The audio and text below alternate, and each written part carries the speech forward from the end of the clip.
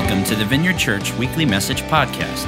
We hope that you will be encouraged and challenged today as you listen to a message from one of our speakers. Prepare your heart and get ready to receive a word from God today. I heard, this is going to come up again later, I believe, in the talk. Probably about 15 years ago, I was in a conversation with an individual. I think his name was Rob. And we were doing the casual, how you doing? How you doing? You know, like, hey, how's it going? How's it going? And when I asked him about, so how are you doing? He described this reality, and he described life as a railroad track. And in the railroad track of life, there are always two things going on. The one side, and it's all the junk that you could be irritated with. But he also described on the other side, there is almost always another side of the track, and those are the things that you could be truly thankful for. Does that make any sense? No? Yes? Is that not life? Do any of you have just a totally perfect, right-sided, perfect life? Then I would be amazed. But I would also argue anybody who thinks that their life is just on the left side, negative, sarcastic, there is almost always the good side. And my life was impacted from that conversation. Some of us, folks, some of it is up to us. We have got to decide to live and prioritize and be thankful for the right side of the track. Are you with me? Wouldn't it be great if we could do that? It's pretty clearly God's will for our life. There are 92 references in the Bible, at least 92, to giving thanks. There are over 100 to praising God. There are actually hundreds of giving praise to God. Here's just a couple of them. 1 Thessalonians 5:16 says, rejoice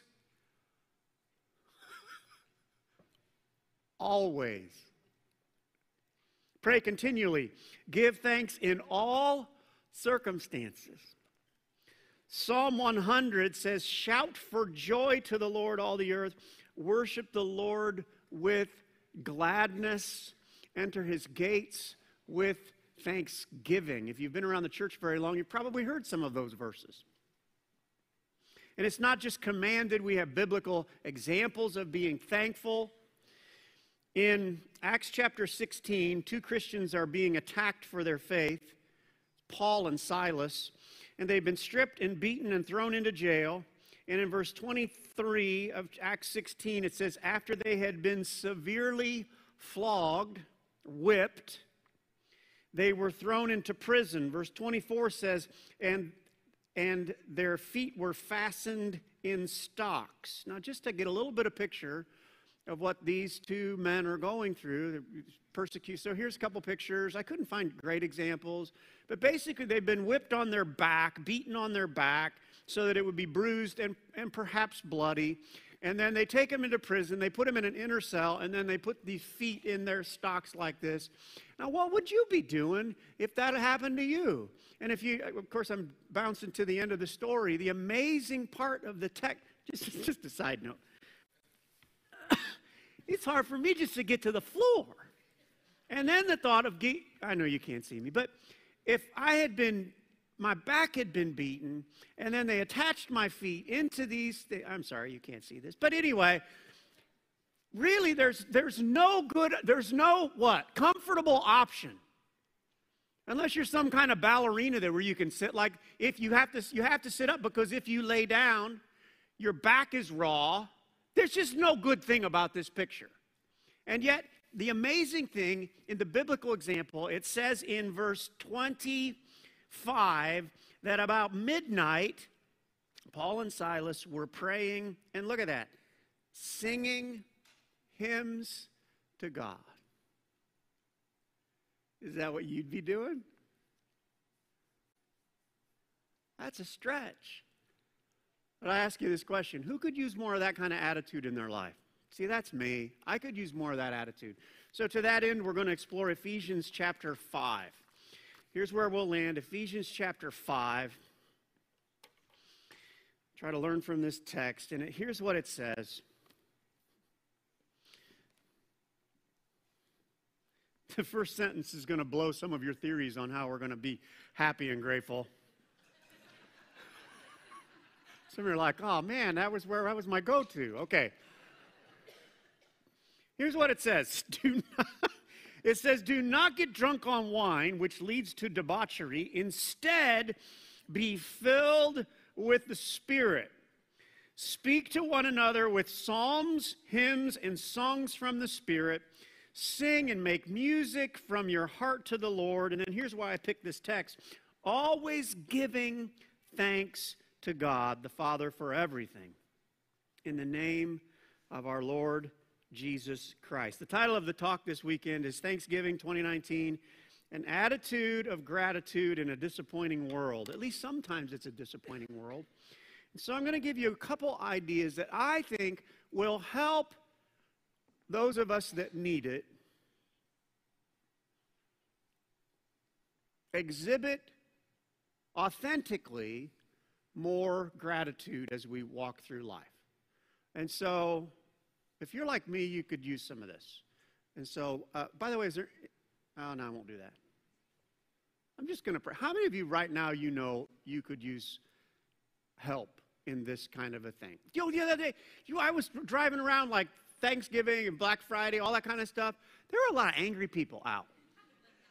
I remember thinking, oh, we need a move of God, because we were sitting in just this little line, and someone was in the back, and I thought, come on, Thanksgiving. There's a lot of irritating people around, and sometimes it's really easy for us to fall into that. So let me just pray. Father, we live in a world, maybe some of us do really well at it, but a lot of us could use help. We'll need some help either later tonight or tomorrow or this week on how to be grateful even when things are not great. And so I pray that you'd give us some ideas from you tonight, that actually I pray for everybody here that this next week we would have a better attitude this next week because we were here tonight.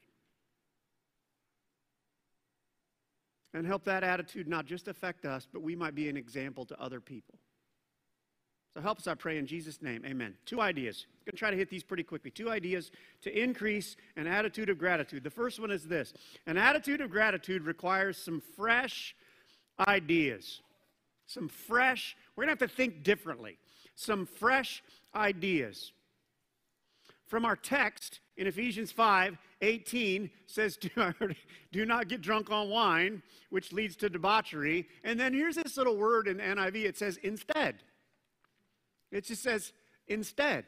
Now in the original language, there is not a word there for instead. It's just what is that kind of, what do they call those things? Conjunction in our language? What is that? I did English like 100 years ago. But it's a little transitional word. In the original language, it's basically got this idea of getting drunk on wine, not the right idea, and then it has this fresh idea of being filled with the Spirit. But we, in the English language, we put in this transitional word called instead. So you could call this an instead moment or an aha moment. Basically, there's this idea, if we're going to have an attitude of gratitude, we're going to have to think differently than what we were thinking a minute ago.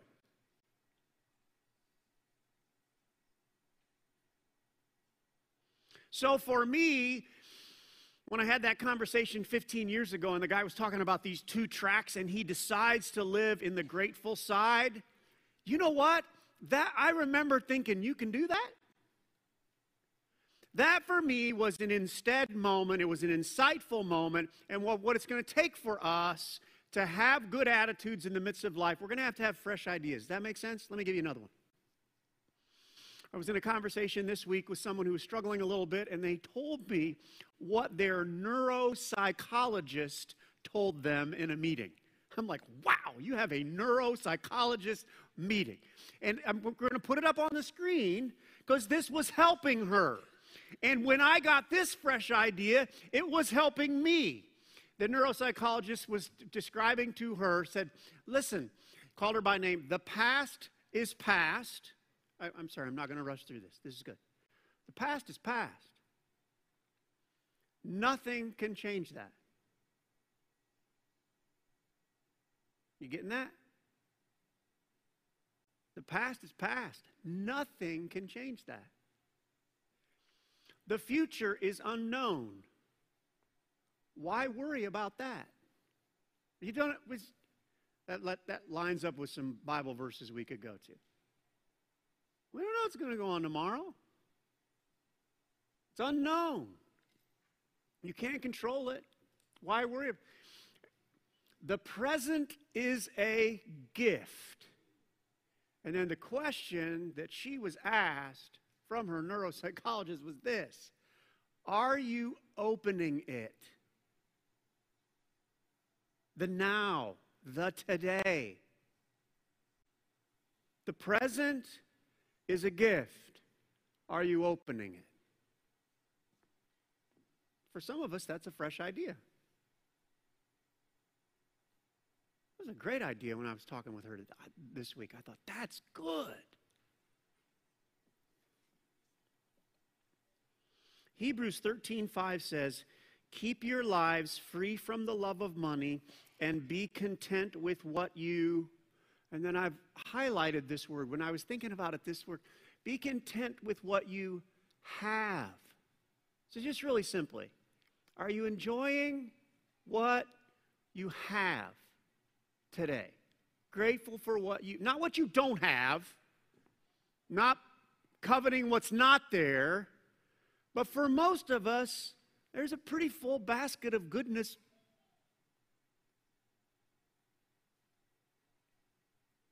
Let me give you a little side note, spiritual warfare thought.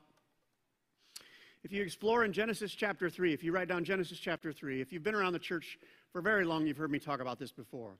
It's the description of Adam and Eve, and then Satan, or the serpent, shows up. And one of the great plans, the great plan in the first deception in mankind, the serpent showed up with Eve and got her to focus on the one thing that she didn't have. You ever thought about that?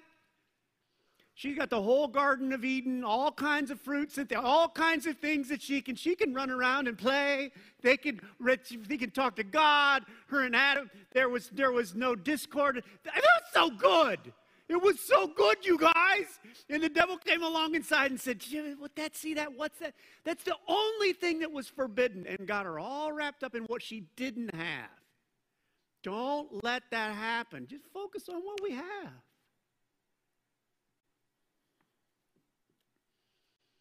So here's a fill in the blank. Am I enjoying what I have now?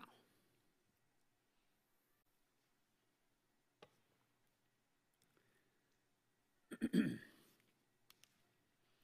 a little bit of a fresh idea. Can I give you one more before we go to the second point? This may not make it into tomorrow's message, but I'm going to try on Saturday. You should come Saturdays, because every once in a while you never know what's going to happen. Okay, this is from verse 19 of our text. It says, speak to another with psalms, hymns, and songs from the Spirit. Sing and make music from your heart to the Lord. How do you do that? Speak to one another with hello. How are you? Did you ever thought through that? The Lord bless you. I was thinking through this, and I had this bizarro, welcome to Saturday, bizarro thought. I was out exercising, and I was thinking, God, what does speak to one another? Psalms, hymns, spirits, how you do that stuff. And I thought of a movie called Mamma Mia. Have anybody seen this movie? It was, some of you, have you at least heard of Mamma Mia? I'm so sorry you've heard of that. Here's the deal. This is my understanding of the story. It is basically a story of a young woman trying to identify her father, whom she has never met. He doesn't know that she exists, and it could have been one of 3 different men that her mom was sleeping with during the month she was conceived. Now, that's kind of what's going on. Is that right? Have you guys seen it, right? That's kind of what's going on. So have you ever thought about this? It's really not all that happy of a plot of a film. She's never met her dad. Her mom, she doesn't know which one it could be because her mom was sleeping with 3 during the month that she was conceived. Have you ever thought about that? And you know what makes it all okay? It's a musical.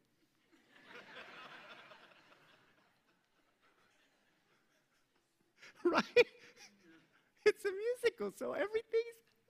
So you don't know who your dad is. Well, it's okay. La, la, la, la, la. Da, da, da. Right? I do want to point to a spiritual idea here, because we were talking about fresh ideas. And it's the idea of, don't dismiss... Well, no, how do I want to say that?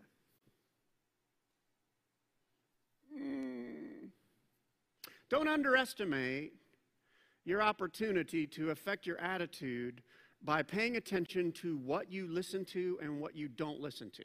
Does that make sense? Music, most of us would get this.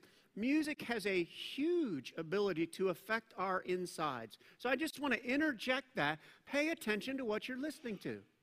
And if you're down, how about using music, the right kind of music, godly music, encouraging music, to affect your... Some of you feel happier right now just because I mentioned Mamma Mia. And I didn't even sing the song. I'm telling you. Okay.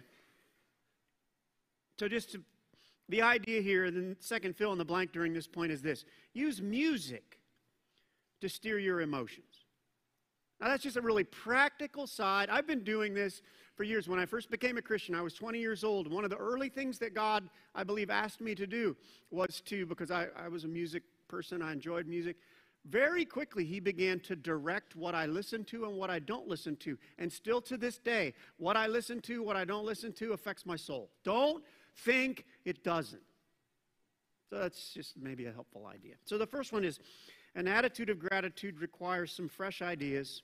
Second one is, an attitude of gratitude requires an abundance of God. An abundance of God.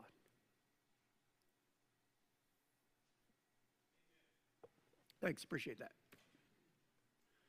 The text, do not get drunk on wine, which leads to debauchery. Can I get a side note?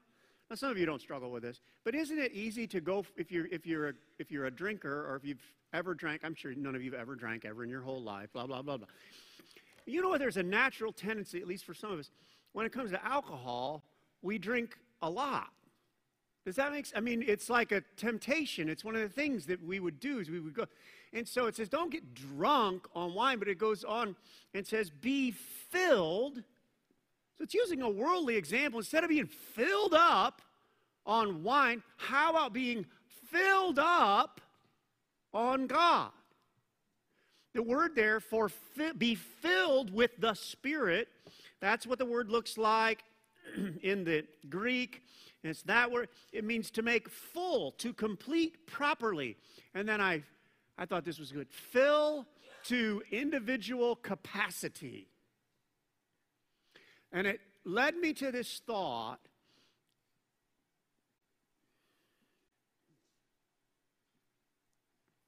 Well, first of all, the Scripture is not an invitation to get a little bit of God. You know, a little bit of God, a little bit of His Spirit will not do all that much to affect our attitude.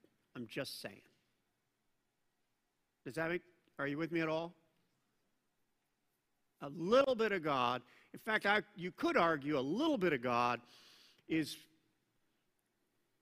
makes you miserable because you're aware of your shortcomings, but you don't get the good stuff that comes. You're aware, a little bit of God will make you aware of your sin, but it won't empower you to live above your sin. Does that...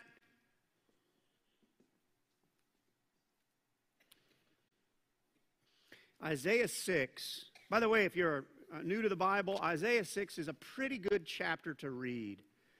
It's one of the descriptions of an individual who actually gets in the very presence of God. And his name was Isaiah, and he was a prophet. And here's what it says in Isaiah 6:1. It says, in the year that King Uzziah died, I saw the Lord. Isaiah is saying this. I saw the Lord, high and exalted, seated on a throne, and the train of his robe filled the temple. And it goes on to describe other things that were in this God's presence. It says, above him were seraphim, which is an angelic being, each with 6 wings. Picture that. With 2 wings, they covered their faces, and with 2, they covered their feet, and with 2, they were flying. When you're doing your Bible reading this week, folks, don't read too fast. Just imagine whatever. I don't know what's there. How tall were this is something. So he's seeing God, and then there's these angelic beings there. And it says they were calling to one another, holy, holy, holy is the Lord God Almighty. So he is in the presence of God. Now here's the first, you would think the next thing would be, and it was awesome, right? Because you get to see the 6-winged flapper guys, and you get to be it in the light, and what you think, oh, but his first response to the presence of God says this. He says, woe to me. First response is not all that wonderful. Woe to me. And he says, I am ruined.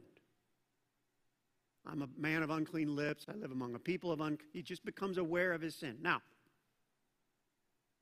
the reason I bring this up is if Isaiah doesn't get a little closer and doesn't endure more of the process, all he ends up with is, woe to me, I am in trouble.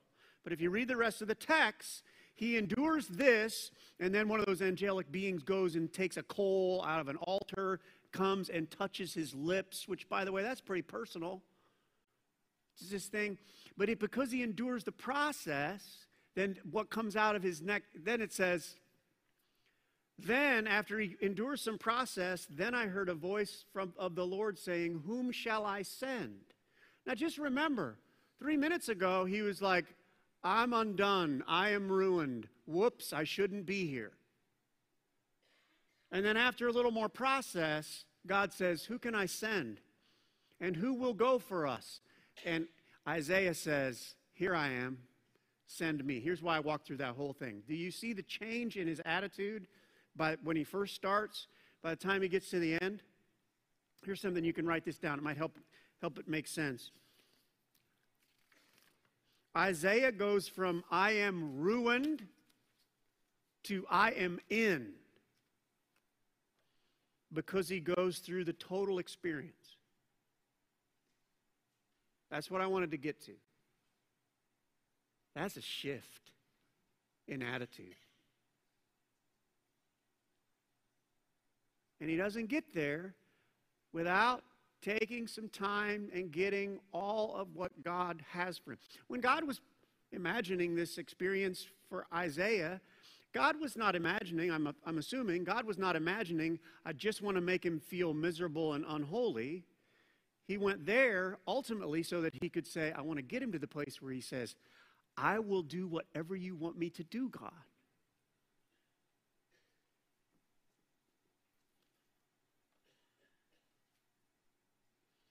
Let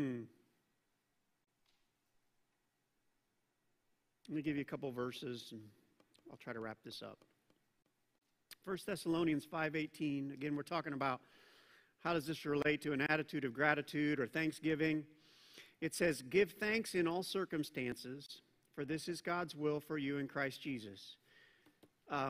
We already noted that earlier in the talk. But verse 19 says, do not quench the Spirit. It's interesting to me that it's connected to being thankful and being grateful is do not quench the Spirit. You want to have a good attitude? Try not to filter out all of what God has for you. And the word there for quench means to extinguish, quench, suppress, thwart, to stifle divine influence.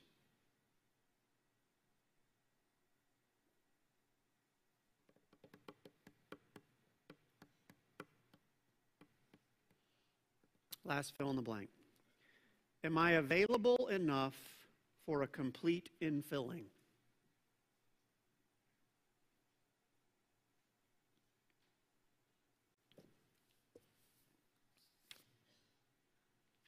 Do not get drunk on wine, which leads to debauchery. Instead, be filled with the Spirit. Be filled. It'll affect our attitude. Give me just one more minute. I want to encourage you. Oh, well, give me 3 more minutes. 1 more minute. 2 more minutes.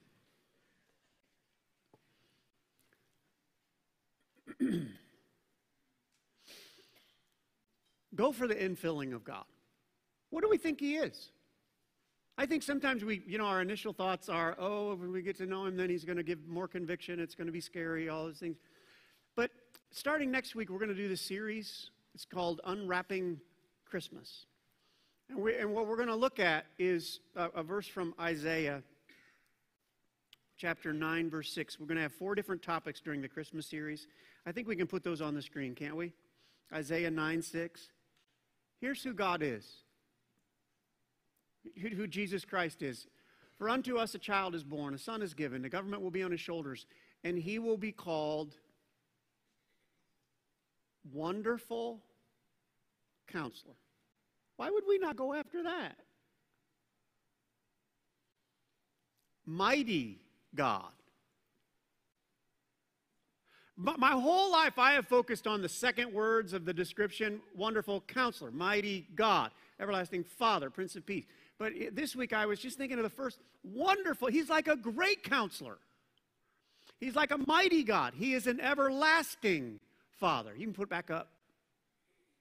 Prince of Peace. For the next 4 weeks, we're going to be looking at those characteristics of God, and I would submit to you, it's a great time to invite a friend, and it's a great time to prioritize being at church, because those things will drive us toward the Father. I hope it's going to be a great Christmas filled with God.